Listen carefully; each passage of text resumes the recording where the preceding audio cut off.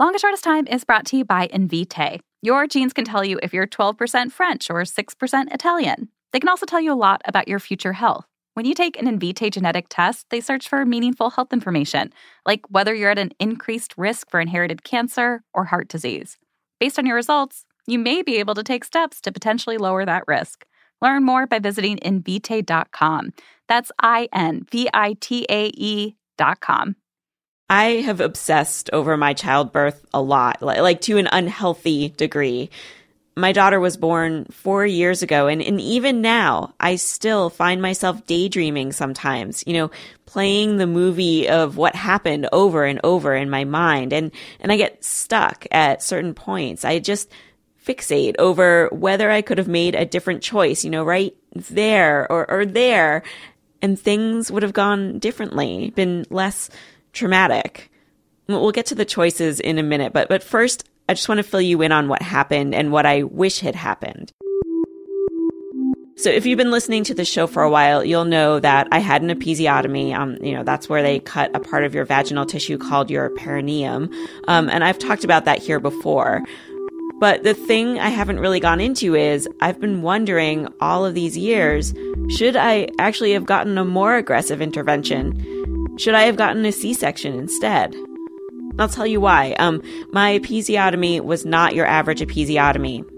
The stitches broke apart, and a week after my daughter was born, I had to be recut and stitched. I couldn't walk for months. I got PTSD, horrific flashbacks, and somewhere along the way, either in the first surgery or the second, I got some nerve damage, which was extremely painful and wasn't properly diagnosed for 3 years. And given all of that, I couldn't help but wonder, would I have healed better if I had been cut in my gut instead of my perineum, this dark, mysterious place where nobody can really see what's going on? So back to my choices. There's one choice that I think I could have made differently, which would have likely ended in me having a C-section. And that is, I could have stuck with my doctor, the obstetrician I originally signed up with, instead of switching to a midwife. So when I first got pregnant, I signed up with an OB, but then I found out that at Pennsylvania Hospital, where I delivered, they have this system where you get any one of the nearly 40 doctors that are on call when you arrive. And that doctor is not necessarily in your doctor's practice. And chances are good, in fact, that you've never even met that doctor. I liked my doctor, but I did not at all like the idea of giving birth with a complete stranger. So I left my doctor and chose to go with a midwife practice instead. With the midwives, you could still get any of them, but there were only 9 of them, and I'd met pretty much everyone at one checkup or another. And I really loved the idea of natural childbirth, and, midwives support natural childbirth. I love this idea that with the right kind of support and barring any emergencies, of course, you could give birth without medications or surgery. But the thing is, the person who gave me my episiotomy was a midwife.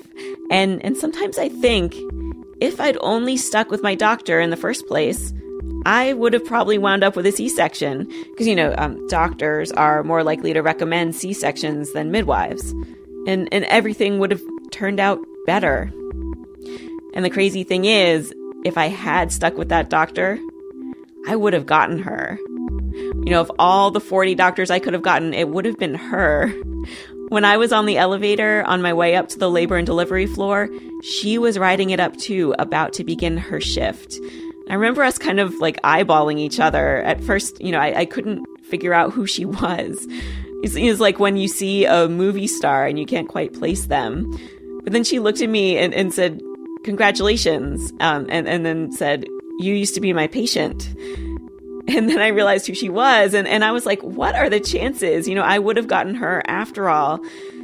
And later, after everything went down with my labor, I was beating myself up over leaving her, because the way I saw it, I would have gotten her, and I would have gotten the C-section, and I would have avoided 3 years of misery. Some people wonder, why can't women just let their birth stories go? It's in the past, get over it, move on. But the thing is, when your birth story is traumatic, It doesn't just have an impact on the day your child is born. It has an impact on your mothering. It has an impact on your feeling of self-worth, your sex life, your relationship with your partner, maybe for as long as you live. Women with Alzheimer's are reported to still remember their birth stories. So no wonder we go back and ask ourselves over and over, could I have done something differently?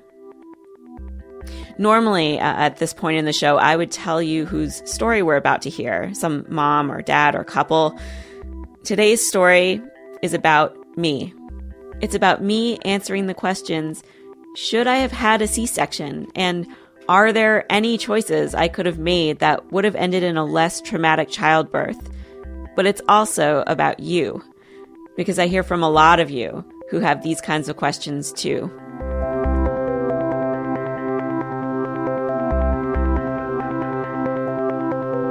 This is The Longest Shortest Time. I'm Hillary Frank. For me, what happened when my daughter was born really shattered my faith in natural childbirth. You know, I've heard a lot of birth stories, and many women who have had long traumatic labors that ended in C-section have told me that the C-section was the least traumatic part of the whole ordeal. You know, that they'd wished they'd just gone and done that in the first place. And every time I hear someone say that, I think, yeah, I should have had a C-section. In hindsight, would a C-section have been better for you? That's a really good question. This is Megan Donaghy. And I'm a nurse midwife. My nurse midwife, the one who delivered my daughter, Sasha, and also the one who gave me my episiotomy. I had questions for Megan, lots of questions that I wanted to ask face to face. Megan works at Pennsylvania Hospital in Philadelphia, and we don't live there anymore. We live a couple hours north. So back in December, we drove down to Philly. And as soon as we got there, it started snowing out of nowhere, a giant snowstorm that nobody had predicted. And it was so weird because it was snowing like that the last time we were driving to Pennsylvania Hospital. It's snowing just like when you were born. The day Sasha was born. Look, she's right there. I thought you might like to meet Sasha before we talked. Hi, it's Sasha, so nice to meet you. This is Megan. Hi, I helped you come out of your mommy. Megan met Sasha again, this time as an almost 4-year-old. I'm gonna get a cupcake with chocolate frosting. Ooh. Then Megan brought me to the midwife break room where we asked another midwife who was eating a TV dinner to leave so we could talk privately. So I'm going to just we're just going to run through my birth story first. The thing you need to know here is of all 9 of the midwives in Megan's practice, she was my absolute favorite. I don't know if it's just because we both have curly red hair, but I felt like we had a real connection. Leading up to the birth, actually, I was late. And I was trying to hold out a little bit, if that's possible, because in the midwife practice where you are, you get who you get, whoever's on duty. And I really wanted you. And I remember coming in one time and ran into you, and you were like, I'm gonna be on a lot next week. And I was like, oh, I really hope it happens next week. And I remember when I was going into labor being like, it could be Megan. When I went into labor, I did not get Megan. When I got to the hospital, another midwife was there. And it was fine. I felt lucky, actually. The special room for natural childbirth was free.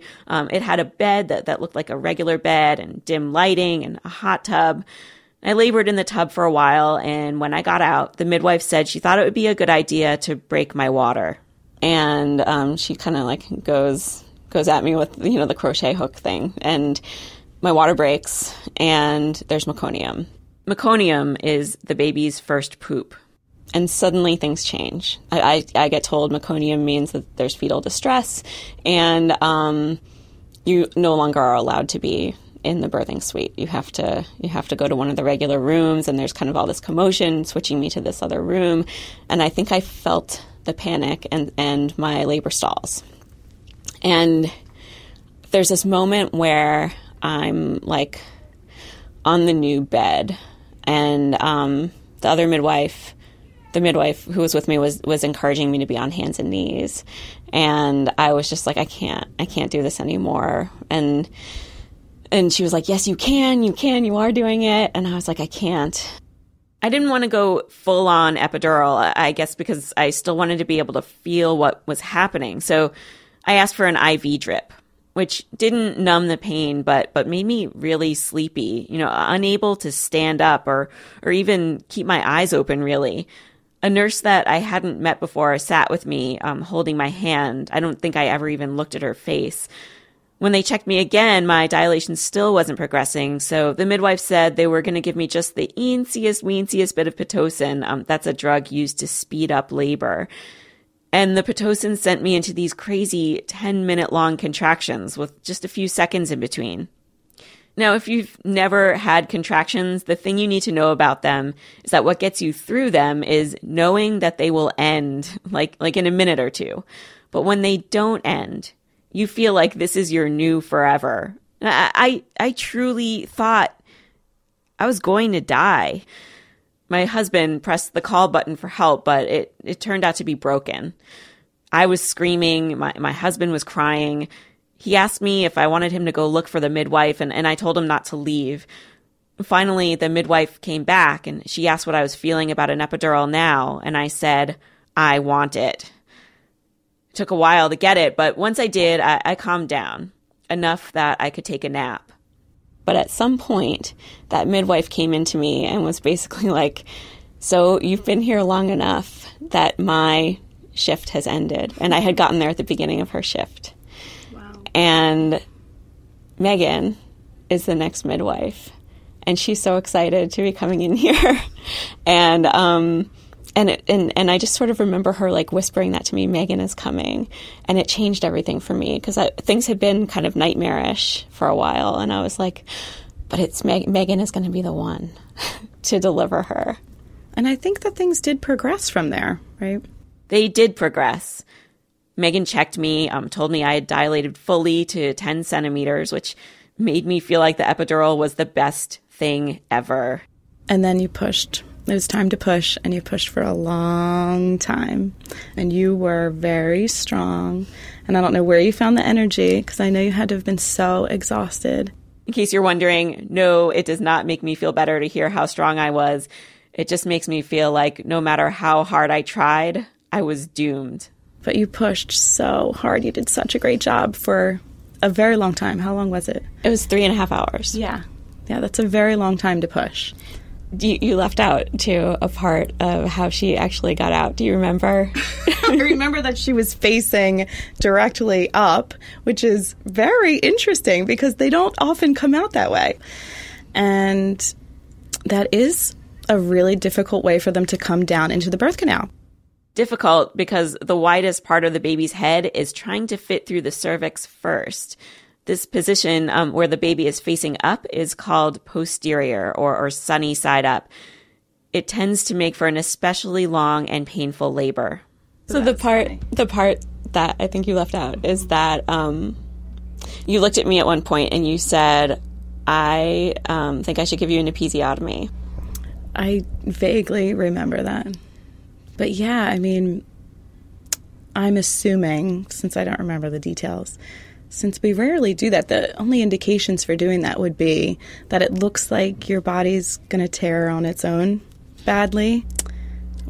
And any time that you're pushing for that long, the tissue is already in a kind of compromised, like traumatic kind of situation. And so, yeah, I think that that's why the decision was made, was that it was going to help your body better off than what was going to happen if you kept pushing, which would have taken longer and also done more damage to your bottom. So I want to tell you some of the reasons why I really wanted you to be my midwife. So I really liked that I felt like you were on my side. Like things like you let me eat peanut butter crackers, and you wound up letting me push half an hour longer than I think I was supposed to. Because I remember this moment where through the doorway, I saw like an attending physician walk by, and you kind of like gave them the thumbs up, and then you kind of, as an aside, said to me, "We're supposed to stop at 3 hours, but I'm going to let you go for another half hour." And I was so grateful, but I also wonder, why did you let me do those things? That's a really good question. So it's not that we're supposed to stop at 3 hours. We just like to consult with each other, kind of, even doctor to doctor will do it. And we like to just make sure that everything's still safe and get another opinion. And so what the thumbs up was is that the baby's coming out. I mean, we only let people push for that long because we're seeing progress. Some people, they push for 3 hours and nothing happens. And I knew that she was in a suboptimal position and that it was going to take longer for you.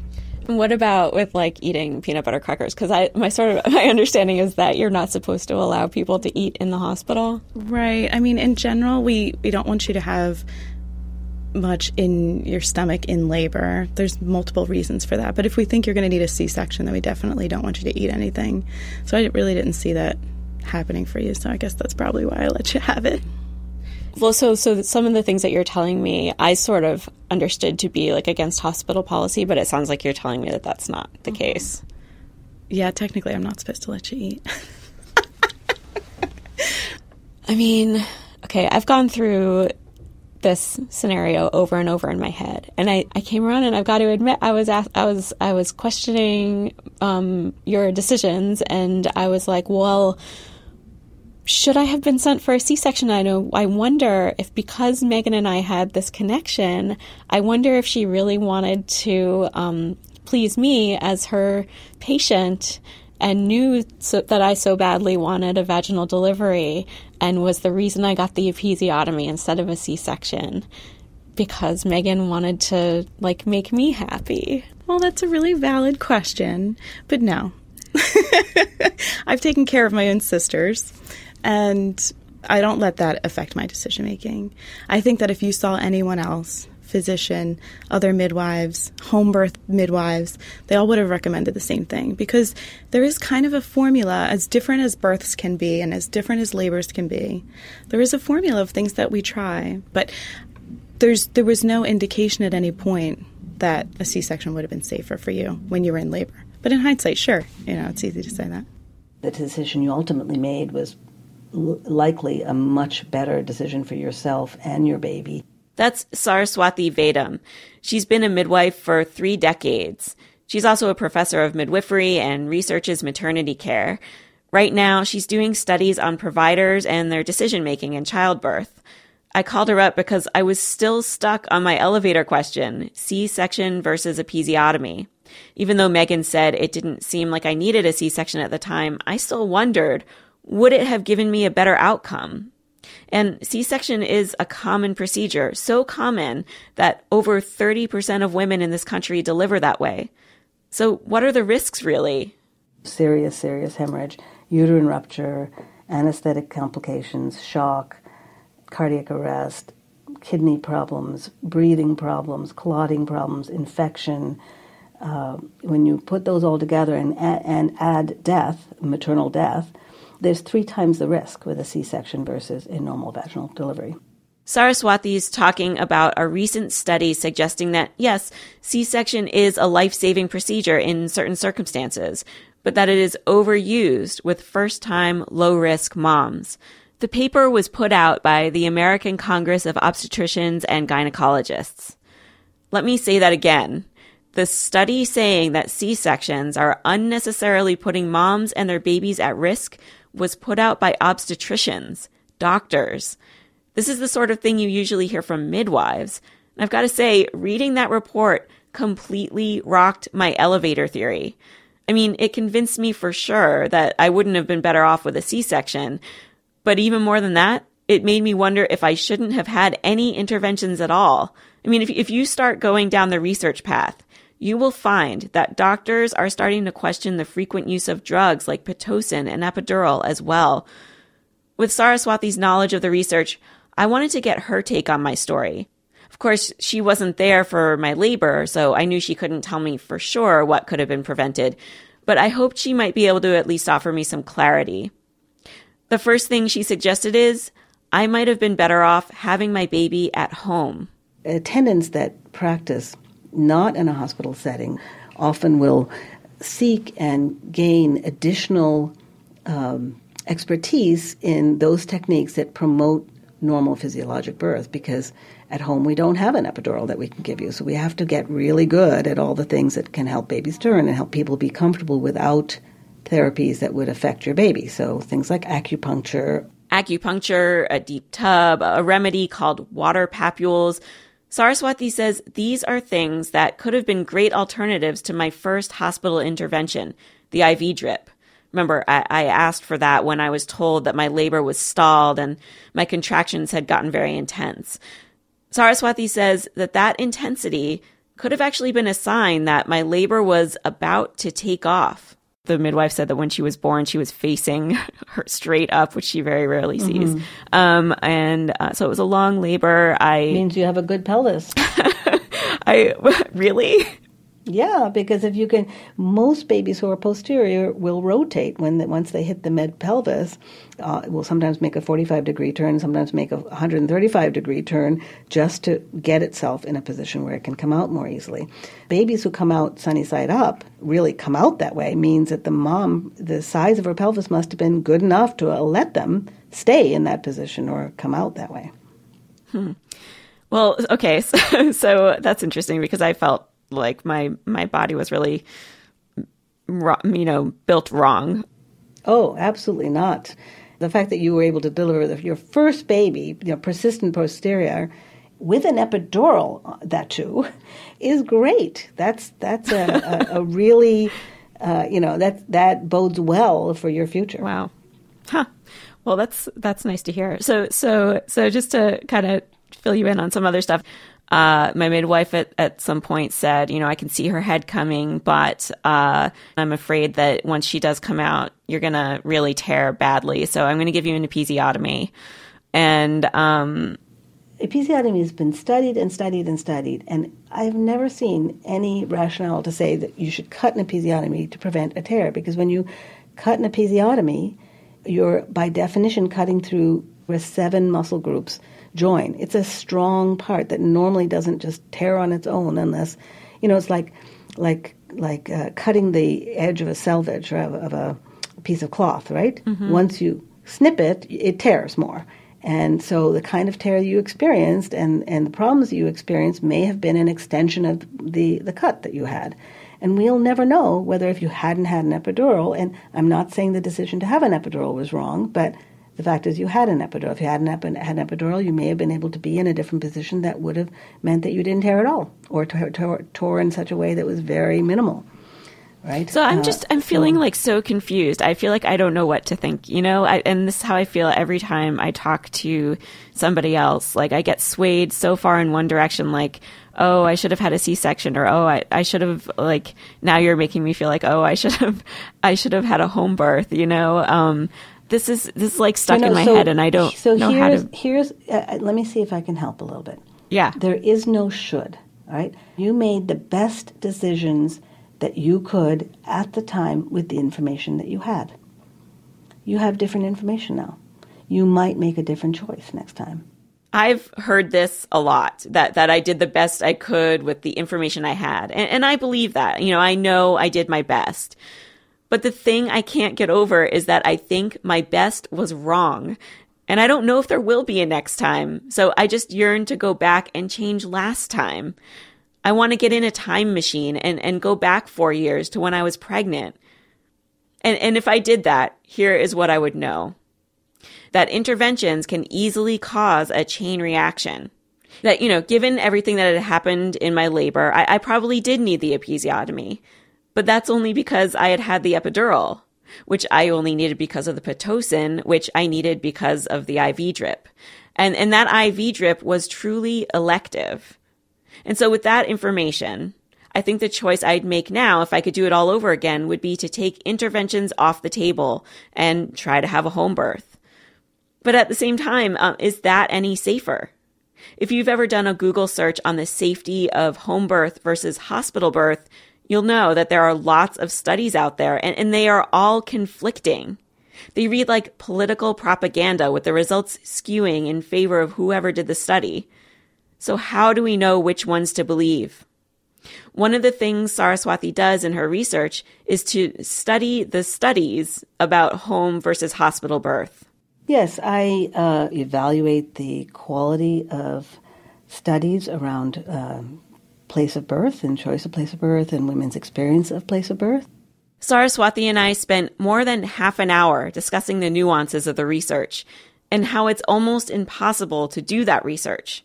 Because to really do it right, you would need to do a randomized controlled trial. So that would mean taking a large number of women and assigning them randomly to either have their baby at home or at the hospital. This was actually attempted once, and not surprisingly, only 11 women would agree. So, not enough to do the study. But really, Saraswati says, when you look at all of the best available data, it comes down to this. There don't appear to be any significant differences. That's right. The outcomes for home and hospital in terms of infant and mother morbidity and mortality, in high-resource countries at least, seem to be exactly the same. And when I talk about home birth here, I'm talking about planned home births with skilled attendants. So planned home births and planned hospital births appear to have exactly the same outcomes, with the one caveat being there tend to be more aggressive interventions at the hospital. But even then, Saraswati tells me, it really just depends on your attendant. One of the stories I tell is a story of a birth I witnessed many years ago in the hallway of the hospital because they were overflowing and didn't have a room. And the woman who was in labor was a very young woman, 12 or 13, and she was attended by a certified nurse midwife, but that certified nurse midwife was able to create this lovely, safe environment for her. She brought a screen out into the hall. She spoke quietly. She created this lovely aura. And it was a very respectful, private, gentle birth. So it isn't all about the building. It is about who's with you and how safe you feel, I think. So what kind of words of wisdom do you have for people who are living with like me with this like looping of like, could this have been avoided? Could we go back and could we have changed that? I would say the best thing they can do is educate yourself about your options, because you can change your story. Whether you have another opportunity to have a birth and do it differently, or whether your daughter has an opportunity or your friend, you can change your story and your experience of life by being able to witness and experience physiologic birth that's done on a woman's own steam in a different way. And we all experience certain losses in our life. We may not get the partner we want. We may lose the partner we want. May not have the job we want. We may be far from our families. Every person experiences certain losses and disappointments in life. But that doesn't mean that has to end the story. There are ways. I think you're doing it right now. You're exploring it and using it as an opportunity to educate other people, so other people don't have to experience what you did. And that's a form of healing as well. I am sometimes consumed by what Saraswati said. How having another baby could be healing. And the idea of that, of what might feel like a do-over is completely intoxicating. But if there's anything I've learned about childbirth, it's that you never know what will happen. And so I am looking for a way to heal whether I ever have another birth experience or not. I had hoped that talking to Megan and Saraswati would help change my birth story, and I think that it has. Now, when I tell myself the story of the day I became a mom, I don't put myself back in that elevator anymore. I don't wish for a doctor who would give me a C-section rather than a midwife who gave me an episiotomy. It's not one surgery versus another. Some moms, they do need those surgeries because they truly save their lives and their babies' lives. But I have come to believe that was not me. Under the right circumstances, maybe at home, maybe a birth center, I think that I could have walked away from childbirth feeling less traumatized, less violated. And it's really hard to come to terms with the fact that that's not my story. But it is empowering to know that it could have been. And there's a detail that I add now when I run through the story in my mind. And it's something I never thought I'd hear myself say. That my pelvis is good.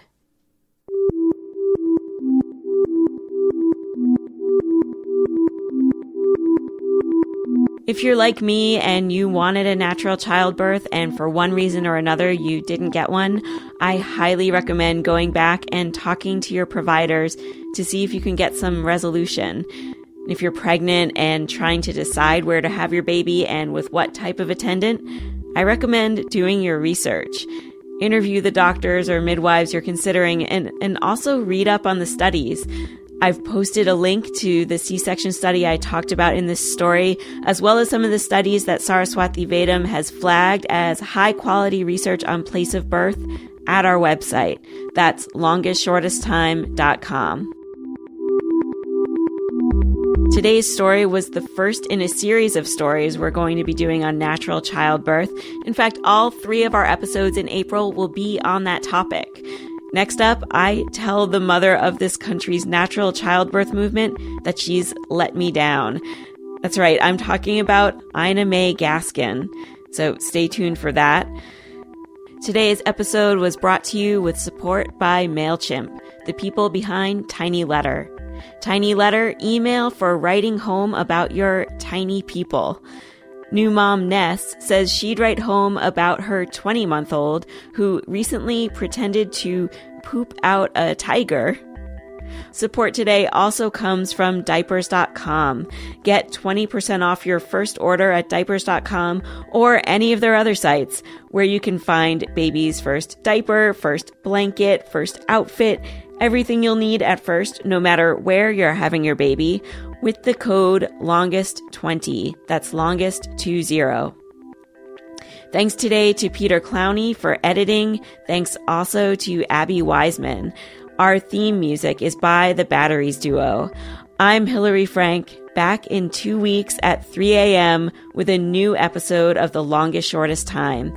And as always, if you have a story of a surprising struggle in early parenthood that you'd like me to consider for this podcast, go to longestshortesttime.com and submit your story.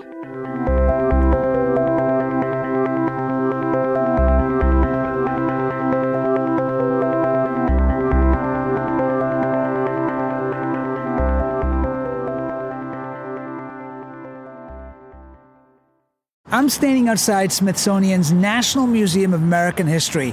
Inside, there are like 1 trillion objects, and I have to go in there and find 10. So we open a drawer here, and there's Indiana Jones's jacket and Indiana Jones's whip. What is this? Prince donated this guitar. I'm Asif Manvi, and I am lost at the Smithsonian. Where do I begin? This place is obviously full of fascinating stuff. Fonzie's jacket, worn by Henry Winkler on Happy Days. There are 156 million objects in the Smithsonian's collections. Here are Muppets. These aren't just objects. They're pieces of America's self-identity. I'm looking at a robe with the name Muhammad Ali. Only 10 episodes, only 10 objects. That's pretty amazing. Lost at the Smithsonian is out now. Subscribe now in Stitcher, Apple Podcasts, Spotify, or wherever you listen.